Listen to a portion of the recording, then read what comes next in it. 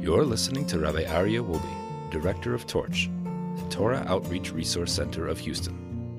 This is the Jewish Inspiration Podcast. Welcome back to Parsha Power. My name is Rabbi Aryeh Wolbe from the Jewish Inspiration Podcast. This week's Parsha is Parshas Mishpatim, and it's the first Parsha after the Jewish people receive the revelation at Mount Sinai, where the Almighty Himself speaks out the Ten Commandments. And now there's a review of all of the explanations of all of the mitzvahs that were commanded to Moshe at Mount Sinai. Our sages teach us that Moshe reviewed what he learned from the Almighty directly to Aaron, his brother, the high priest, and then reviewed it again to the sons of Aaron, and then reviewed it again to the elders, the sages, and then reviewed it again to the people of Israel. And then Moses left, and then Aaron took that same role. He taught what he learned to his children, and then to the elders, and then to the children of Israel, and left, and so on and so forth. And that way, each person there learned it 4 times. Our sages teach us that it's very, very important that when we learn something in Torah, that we not just think that if we read it once, that it's sufficient. We need to review it again and again in order for it to stay and be cemented in our memory. On the top of every page of Talmud, there are 4 lines of the commentary of Rashi and Tosafot. And the reason our sages tell us is because before you turn the page, remember to review it 4 times. We also see a similar idea with regarding planting, that when one plants fruits, vegetables, or anything that grows from the ground, there's a 4-step process. Number 1 is we plow. Number 2, we sow, we plant the seeds. And then we harvest, and then we consume. The same idea is true with any wisdom that we want to attain. First time you hear it, it's just plowing the surface. The second time, it's planting seeds. The third time, you're harvesting. And the 4th time, you consume it, you make it part of you. So just as a quick reminder that everything we learn Torah, review it, review it, review it. The second incredible piece that I want to share about this week's Torah portion is the laws of a slave master.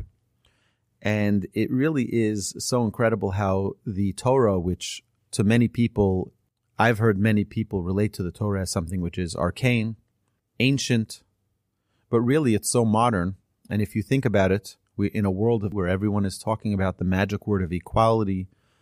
The Torah teaches that if a Jew stole and didn't have money to repay the debt of his theft, he was sold to a Jewish slave master. And the Jewish slave master had many rules that applied to him.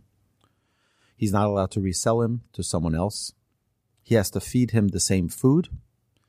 He has to give him the same type of bed. If he only had 1 pillow, it goes to the slave. If he had only 1 blanket, it goes to the slave. If he has 1 bed which is more comfortable, 1 bed which is less comfortable, the slave gets the more comfortable bed. He's not allowed to give him just lowly jobs, tie my shoes, go pick this up for me. He had to give him a dignified work, no extra work, no overtime. He had to give him a wife, and he had to allow the slave to buy himself out at any time. So if someone came up with money to pay out the rest of the debt that was owed, that would obligate the slave master to release his slave. And what we see here is a really amazing thing, that the Torah cares so much about the dignity of every human being, even someone who stole, even someone who owed money, who made a mistake. He's still a human being. We have to treat him in a proper way. And I think that is the tremendous lesson of equality, that every person, every human being deserves to have dignity. And we'll see this in the next idea, the third idea on this week's Parsha. The Torah tells us regarding this slave that after 6 years, he would go free. No matter what, he would go free. The sabbatical year, the Shemitah year, will release all Jewish slaves. But what's if a Jewish slave says, I really like it here. I like my wife, my children. I like the setup in my master's home. He takes good care of me. So we take him to a doorpost and we bore a hole in his ear. So the obvious question is, why do we poke a hole through his ear? But also, why at the doorpost? So we poke a hole through the ear, our sages tell us, because that same ear that just last week's Torah portion heard directly from God, you should be a servant to me and not to my servants. This individual says, no, I like it at my master. I want to stay a servant of your servant. So that same ear that heard God say, Lo yelecha elokim achirim al panai, you should not have another God before me, that same individual didn't listen, didn't hear the message from the Almighty. We poke a hole through his ear. But why do we do it at the doorpost? Another time where we have something with the doorpost is by Pesach. Pesach, every Jewish person put the blood from his offering on the doorpost. And we also see we have the mitzvah of mezuzah, also a doorpost. And I think there's something in common with all of them. A doorpost represents a threshold to a new beginning. When the Jewish people put the blood on the doorpost, what they were saying on the lintel, what they were saying was that we're ready to start a new beginning. The doorpost represents a new threshold, an opening of a new beginning. The same we have with this servant. The servant was about to be released. He was about to start a whole new life. And here he wasn't utilizing the idea of a new existence, a new life ahead, and he wants to stay back in the old one. That same doorpost that he doesn't recognize should be the opening of a new beginning is where he gets his ear bored. But we also have a mezuzah, and it's a mitzvah that we recognize. Hopefully we have a mezuzah on every doorpost in our home. Why do we need a mezuzah on every doorpost? Because the mezuzah reminds us of the Almighty, but it also reminds us that Hashem loves us. Every time we go through a doorpost, it's an opportunity for a new beginning. No matter what we did previously, even if it was just in the other room, we can always turn a new page. As we enter in the new doorpost, we remember the Almighty is with us. We have a mezuzah there. It's a new beginning. The fourth idea is that the Jewish people said, Na'aseh v'nishma. We mentioned this last week in the Parsha Power, that the Jewish people were excited about the commitment of the relationship. I don't think it should be overlooked that Judaism is not a religion. Judaism is a relationship. Every mitzvah that we do is meant to bring us closer in our relationship to the Almighty. Every sin, God forbid, that someone does is what distances a person from the Almighty. All of the mitzvahs that we have are opportunities for connection, and the Jewish people, all they wanted was the connection. Naaseh, we'll do it. It doesn't make a difference the conditions. It doesn't make a difference the ramifications. We're in a relationship with the Almighty. And that's why the Jewish people jumped. Before they even said Nishma, we'll hear what it is. Whatever it takes, it doesn't make a difference.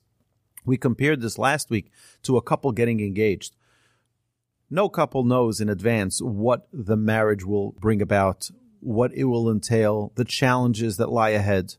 But there's a commitment because there's a relationship. The relationship, no matter what will happen later, we don't say at the moment of engagement, well, I'll get engaged, I'll get married only if you tell me what does it really entail? What is it? No, there's a relationship, there's a love, there's a commitment. And that's what the Jewish people demonstrated by jumping and saying Naaseh and then Nishma. The details will follow. The fifth idea is that in this week's Torah portion, we see the morals and ethics that are God-given. All too often in our generation, people are limited by their prejudice and their own personal perspective, their own emotions, in how they navigate morals and ethics. And I think it's important to have a compass, a moral compass that's not based on our own whims, but rather based solidly in what the Almighty teaches us. The God-given morals, the God-given ethics of how to conduct our lives is really the essence of what we need to be. Not what modern culture tells us, not what the movies and society and Hollywood tells us, but what the Almighty tells us. And in this week's Torah portion, we find a plethora of beautiful ideas that the Almighty is conveying to us of how we need to lead our lives. We, the Jewish people, are required to be a light unto the nations, to take those morals, to take those ethics, and apply them into our lives so that when the nations of the world see us, they should say, Mi ka'amcha Yisrael, who is like your nation, Israel. My dear friends, have an amazing Shabbos. Thank you so much for joining us, and we're looking forward to seeing you next week.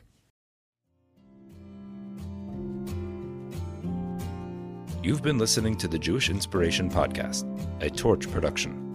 Become a supporter at torchweb.org, because your assistance enables more Torah learning around the globe. To find more lessons offered by Torch, please visit torchpodcasts.com.